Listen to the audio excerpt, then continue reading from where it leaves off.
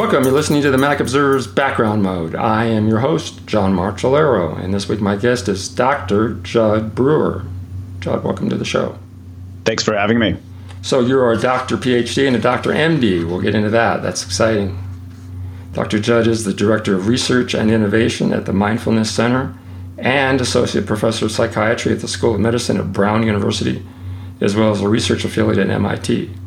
As an addictive psychiatrist and internationally known expert in mindfulness training for creating addictions, Dr. Judd has developed and tested novel mindfulness programs for habit change, including both person and app-based treatments for smoking, emotional eating, and anxiety. We've never seen that before. He's also the author of The Craving Mind, From Cigarettes to Smartphones to Love, Why We Get Hooked and How We Can Break Bad Habits. That's pretty cool. That's a whole show, and I want to get into that, a lot of detail and a lot of stuff about consciousness and mindfulness, which I'm going to quiz you on. But before we get into that, I'm curious about how all that came to be when you were growing up. Was medicine first on your mind? Did that happen first? How'd that go? It was kind of furthest from my mind. My sister was the one that always wanted to be the doctor in the family. I started out as a paper boy in Indianapolis. That was my young entrepreneurship, and then I started a student firewood agency at Princeton when I was a freshman, and we were successful enough that the borough started checking the chimneys in Princeton, bricked up all the chimneys in the dorms because we sold so much firewood.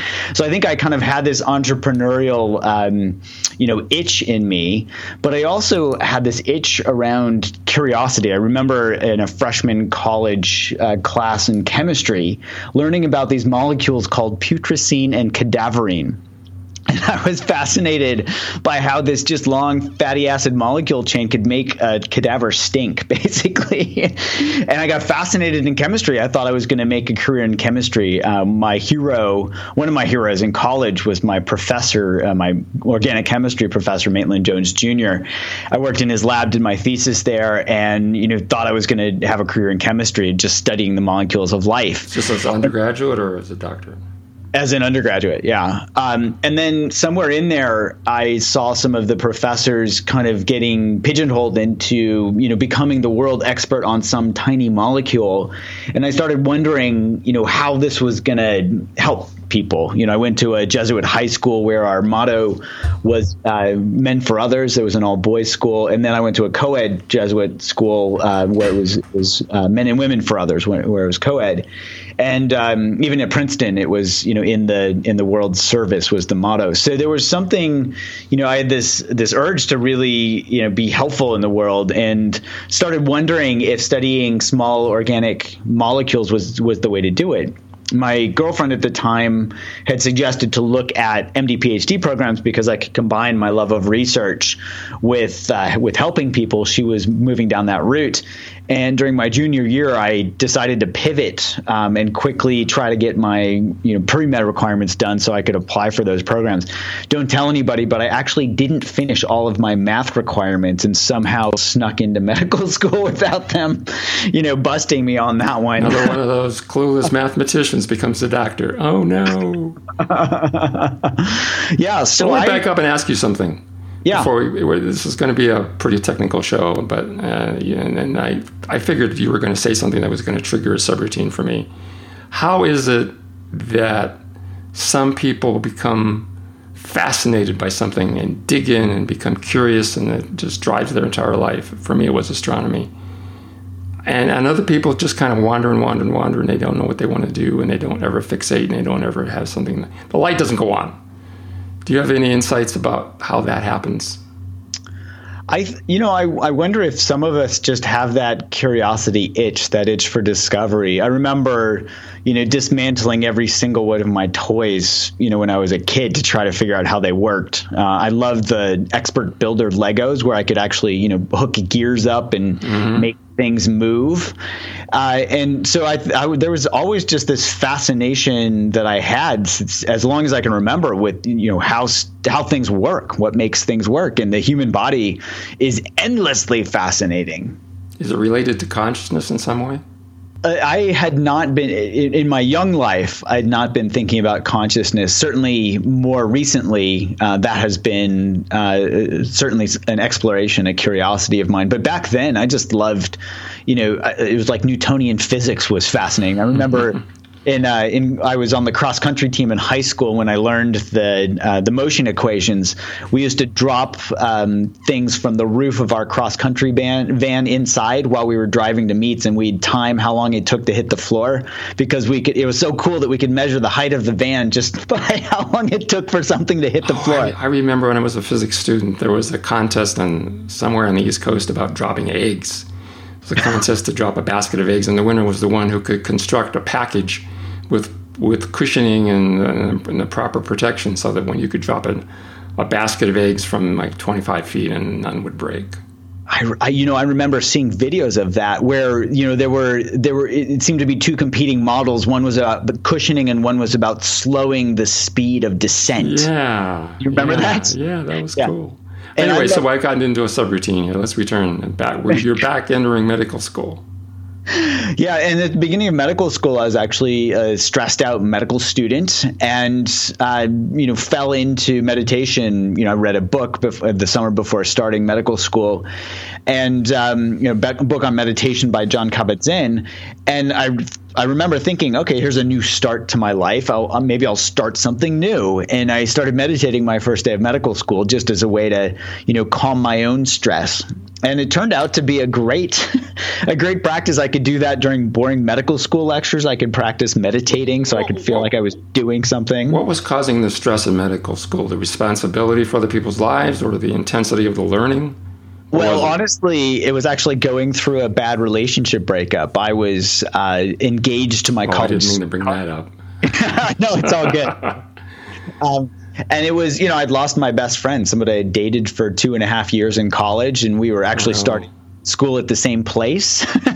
So, we'd had this plan, and it just wasn't that life didn't have that same plan for us. And fortunately, we're both much happier with other people.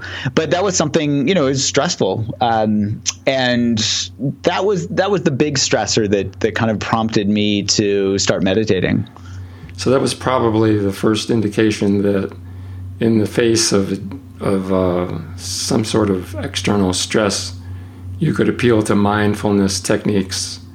And did that launch you on a career path towards studying all that? Was that the first glimpse you had of that kind of cause and effect? It was the first glimpse, and I never entertained actually making a career out of that. I was studying molecular biology. I was very interested in a related topic, which is like why we get sick when we get stressed. And so I was doing conditional knockout mouse models of the immune system to see, when you stress the immune system, how does it affect development and how does it affect the immune response? And it wasn't until so with these MD PhD programs, you do a couple of years of medical school, then you do your PhD for long enough to forget everything you learned. And then you get thrown back in the wards. And so I actually did psychiatry as my first rotation on the ward so I could remember how to interview patients. I had no intention of becoming a psychiatrist. Long story short, I was like, wow, this is amazing. And it actually, there were a lot of overlaps between what I'd been learning about my own mind and through my mindfulness training and psychiatry. And also, psychiatry, we don't have very many good medications for psychiatric disorders. We hardly know how the brain works, and we have the mind is yet another mystery. Really? So, a dearth of drugs? I every time I turn around, I hear about some sort of medicine that psychiatrists are pushing on. It's like Prozac or something. Yeah, but the SSRIs like Prozac now fail to differentiate from placebo. So, oh, really? Yes, yeah, and there's some effect where at the beginning a medication works better than later on. It's some strange effect, I forget the name. But long story short, until you can't just hit a serotonin system that's across the entire brain and across the gut and everything and expect it to have specific effects. For some subset of people, absolutely, it's like a brain vitamin. It works really well, and for some of my patients, it works really well. But on average, these things aren't that great. And so, as a psychiatrist, a young psychiatrist struggling to help my patients, especially patients with addictions, I really, wanted to understand what we were missing. And so there was actually this this thing that I'd learned in college called reward-based learning or reinforcement learning that earned Eric Kandel the Nobel Prize, showing that this learning process was evolutionarily conserved all the way back to the sea slug. And it kind of came back as I was studying the mechanisms of habit formation and addiction. And the long story short is this is a survival mechanism. It helps us remember where food is and we'll remember where danger is so we can avoid it. And it turns out that the ancient Buddhist psychologists were actually talking about this mechanism before paper was even invented. When I saw that parallel, there was no way that could be a coincidence. And so I really dove in to see, hey, could mindfulness actually be a treatment for addiction? I did my first study during residency. My statistician called it the brown bag study because I brought her all my data in a brown grocery bag because I ran the study basically by myself. But we found that mindfulness training was as good as gold standard treatment in preventing people from relapsing to alcohol and cocaine use disorder. We went on to do a study with smoking and found that it was 5 times. How do you define mindfulness? Is it the same as consciousness? No, I wouldn't define it the same as consciousness. And I know there have been century-old debates about what consciousness is, which I prefer to sit on the sidelines for and let other people debate. I buy popcorn and watch them fight with each other. I think about whether a computer can ever become conscious, right? That'll get you into a shouting contest. Absolutely. So I think of mindfulness as they're having two components. One is awareness. So we're either aware or we're not aware, right? And so let's say we're aware of a thought, or we're not aware of a thought. The other piece to that, or the other side of the coin, is that there's this attitude of curiosity or acceptance. So we can be aware of a thought, and we can either be holding on to it if it's a pleasant thought, or pushing it away if it's an unpleasant thought, or we could simply be bringing this non-judgmental, curious attitude, and like, oh, there's a thought. That's what mindfulness is. Awareness. How about a dialogue? Does mindfulness include having a conversation with yourself? And does everybody do that, or only some? Yeah, I would say mindfulness. I wouldn't define the dialogue as the definition of mindfulness. I would say mindfulness is awareness. So one could be having a dialogue with oneself, but they could be aware of having that dialogue with oneself, and that awareness would be where mindfulness comes in. I'm going to pepper you with all sorts of amateur armchair scientist questions, so I hope you don't mind. No. All right. So, how do we develop bad habits? Well, the bad habits come from our habit formation process. Habit formation is a survival technique to help us learn things so that we don't have to relearn them every day. So imagine if you woke up every morning and had to relearn how to walk and put on your clothes and eat and make coffee and make your breakfast, you'd be exhausted by the end of breakfast. So here, habits help us. I think of it as set and forget. You set up a habit and then you forget about the details so you can free up your brain to learn other things. Yet in modern day, there are a bunch of things that co-opt that process. Hyper-processed food, for example, social media, all sorts of things can trigger that process where we can get addicted or get set up in bad habits because they kind of jack that system. So a good habit. Are there features of these environments that create the habits, or is it a weakness of our psychology that helps us fall into the bad habit? It's both, actually. So you actually only need 3 main elements to form a habit. You need a trigger, a behavior, and a reward. So from a survival standpoint, you see food, that's the trigger. You eat the food, that's the behavior. And then your stomach sends this dopamine signal to your brain. That's the reward. Now, so that's survival. You see danger, you run away. That's also survival. But in modern day, let's say that we're stressed out. That's the trigger. We eat some hyper palatable food, like some chocolate cake. And then that reward comes in the form of that sugar rush and the avoidance of the negative emotion, which then feeds up that negative reinforcement loop that anytime we're stressed, our brain says, hey, why don't you have some cake, or why don't you have some chocolate? That's that famous quart of chocolate ice cream in bed with pajamas. That is it. Yes. That's it. That is that's the negative reinforcement loop, and it can knock us out for a time. The problem is that it doesn't actually fix the root cause of the stress, and, eating a quart of ice cream every day, probably not so helpful. Yeah. Well, we're going to have to take a break. We come to the end of the first segment. I have a whole bunch of cool questions to ask you in the second half of the show, but first we need to take a commercial break.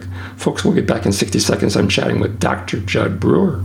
Hang on, we'll be right back. Today our sponsor is MacPaw. One of MacPaw's apps I want to tell you about today is Clean My Mac 10. Clean My Mac 10 is a beautifully designed application for managing clutter on your Mac. It shows you exactly what's stored on your Mac, revealing app leftovers and system junk that you didn't even know existed. The app's most popular feature is the Smart Scan. It examines your system for system log files and user cache that is no longer needed. Smart Scan also does a quick malware scan. Time to complete? Just a few seconds. Designed for macOS 10.10 and higher, Clean My Mac 10 helps speed up even the oldest machines. The maintenance feature offers multiple tweaks to optimize your slow system. Installation takes just a couple of minutes. Clean My Mac 10 has a trial mode which allows you to try out the app's features for free and decide whether it works for you. Visit macpaw.com, that's macpaw.com/podcast to purchase a subscription and select the right license for your needs. Clean My Mac 10 is also available in the Apple App Store.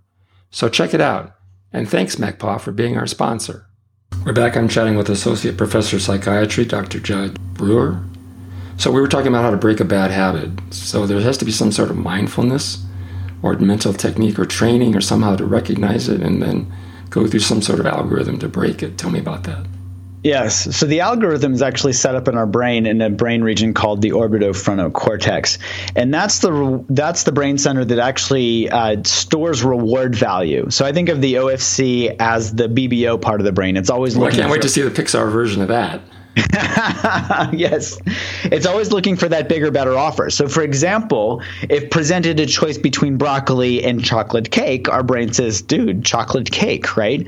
And that reward value is stored over time. Anytime you start as a kid, we attend a birthday party and there's cake and presents and ice cream and all that. We store that reward value and that gets reinforced every time we go to a birthday party. So when we're middle age, our brain sees cake and says, dude, I got this, But then the doctor calls and says, you got to stop eating cake. Yeah. Yeah. And if we could just think our way out of bad habits, we would. I'd love to not have that job where I could just tell every one of my patients, hey, stop smoking, stop eating cake, and they just go home and do it. Right. So that's not how it works. Actually, the prefrontal cortex is the part of the brain involved in cognitive control and thinking and planning. That's the first part of the brain that goes offline when we get stressed. So we can't actually trust it when it comes to changing behaviors. We can't think our way out of a bad habit, but we can tap into the older, stronger mechanisms of our brain, which is reward-based learning. So that OFC is really critical here, and the algorithm is really based on awareness. We have to see very, very clearly how rewarding a behavior is now. Because if we're just set to repeat a habitual behavior, we don't pay attention to how rewarding it is. I'll give you an example. One of my patients came in, he'd been smoking for 40 years, and he wanted to quit smoking. He'd tried to think his way out of smoking. It didn't work. So the first thing we did was we mapped out how many times he'd reinforced his habit loop, and it was roughly 293,000 times that he had spun that negative reinforcement wheel. When he'd stressed, he'd smoke a cigarette. So we had him pay attention as he smoked a cigarette, not thinking, I should quit smoking because that hadn't worked for him, but simply paying attention to what the cigarette tasted like, what it smelled like, and all of this. And he realized that the cigarette tasted like crap. And he looks at his cigarette and he looks at me and he's like, how did I not notice this before? Well, awareness is pretty powerful right in this moment. And he'd been just habitually going away, smoking, not paying attention to the reward value. When we pay attention right in this moment, that reward value gets updated. And if it's not really that rewarding, that drops the reward value. We've actually studied this with app-based mindfulness training. We have this app called Eat Right Now, where we have people pay attention as they overeat or eat junk food, and we find that we can measure the reward value as they eat and after they eat, and within 10 to 12 times of them going through this process, that reward value drops significantly. There's this model actually for reward value called the Rescorla-Wagner curve that was developed in the 70s, which shows it's really based on your predicted reward value, and if that predicted reward value doesn't change, you're not going to change a behavior. But that that predicted reward value changes when you bring awareness to the actual behavior. And then it updates that prediction so that you get this negative prediction error. You were expecting it to be this rewarding. It's not as rewarding. So there's this negative prediction error. And your brain says, hey, pay attention to that. I need to update that reward value. How does capacity for deferred gratification feed into visualizing a greater reward down the road? Tell me about that. Yeah, well, in theory, and I say in theory because there's this whole thing called delayed discounting. I don't know if you're familiar with that, but the one-liner on delayed discounting is that we will discount rewards that are delayed over time for more immediate rewards, which is, it's like, and people use some people have proven, especially PhD students, cough, cough, have shown a capacity for delayed gratification for years. Yes. So PhD students are, I think, the anomaly. They're not they're at the tail end of the bell curve. Yeah. They're like Mr. Spock, whereas the rest of the population and my patients, they're not like that. They don't have that ability to delay gratification. They see cake and their brain says eat it. They see a cigarette, their brain says smoke it. So kind of in the real world, because I think PhDs are a rarefied population. Very few people get PhDs, and I think a lot of that has to do with that delayed gratification. But I think more immediately we can tap into these stronger reward systems that say, hey, let's pay attention to how rewarding something is right now. We drop that reward value, and that opens up the door for that bigger, better offer. And so that bigger, better offer can be awareness itself, like curiosity. So this goes back to what I was fascinated about as a kid, is that, what's it feel like to have a craving for cake, say, versus being curious about what that craving feels like? Does a craving or does curiosity feel better? Interesting. Yeah. And curiosity is something we all have the capacity for. It's just a matter of taking it off the shelf, dusting it off, and revving it up. Now you got me on another thought. So what's the mechanism for squashing curiosity in grade school? What's the best way to do that? To squash it? Yeah, because so many kids are fascinated by science and math and grade school, and they want to learn, and then by the time they graduate from high school, their brains are mush. Yeah, I think the best way to squash it is to put them in a regular school and force them to sit in a chair and listen to a predetermined set of lessons that they're forced to learn. So it dulls the brain. Huh? Yeah. B.F. Skinner wrote a novel that he, I think, a little grandiosely named Walden 2. After Thoreau's Walden, and he in that novel he talks about teaching kids to learn simply by piquing their curiosity and following that. And what he argued was that kids will learn everything that they need to learn simply by showing them stuff, helping them get curious about it, and because that will naturally draw them in. They'll remember things, they'll be curious about that, and then that'll lead to something else they're curious about, and they'll learn everything that they need to know without that force. Einstein used to talk about kinesthetic memory. Yeah, totally. Yeah, the muscle memory and the kinesthetics of moving does something to the brain that helps learning and creates memories. Yeah, and he talked about there was this quote where he said, "Never lose that holy curiosity." He was really, really keen on curiosity, and he did all right. Yeah. So I'm at the Mac Observer. We write daily almost about the iPhone and other smartphones. And in your book, you talk about being addicted to smartphones. What do you think is going on there? Are the developers intentionally doing things that they know, according to research, will be addictive, or is it just a byproduct of the way phones work? Both. So, they actually know the psychology much more than we do. And I think it's important that we understand the psychology. So, for example, intermittent reinforcement is the strongest type of learning, which is just a fancy term for random rewards. So that's what happens at the casinos with slot machines. You never know when you're going to get the jackpot. That's how they keep you coming back for more. And the rule is that the house always wins. So with these, slot machines in our pocket, or I think think Cornel West put it, these weapons of mass distraction. Every alert that we have, whether it's our tweets and our texts and our, these things actually were used for talking to people, but I don't know if people use them that much for phone calls anymore. But even those, when you get a call, you never know who it's going to be or when it's going to happen. So we get this intermittent reinforcement with and it's increased with every alert that we set on our phone.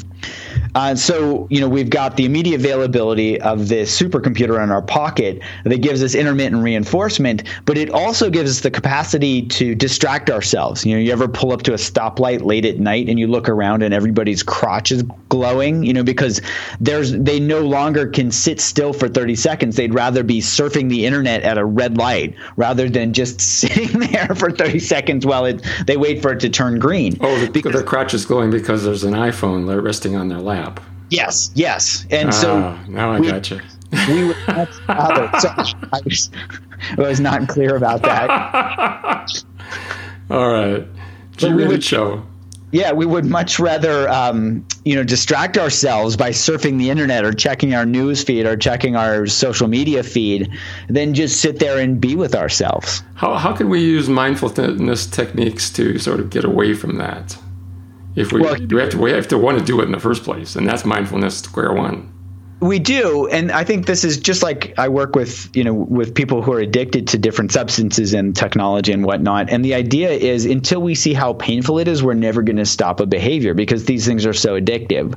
So until we see that it's not helpful, we're never going to change a behavior. We can't force ourselves to stop. We can't, we can try digital detoxes, but as soon as we stop, we're going to go right back. All of those things are just temporary measures to make us feel like we're in somewhat of a control, but we're not really in much control. The only way to get back into control is really to pay attention to see how unrewarding it is. So when we're constantly pulled by our cell phones versus, we can compare that to what it's like to simply put it away and have an actual conversation with somebody where we look at them and we pay attention and we don't have our phone burning a hole in our pocket.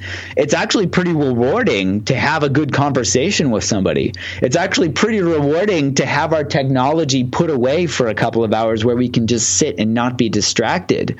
So there, I think two things.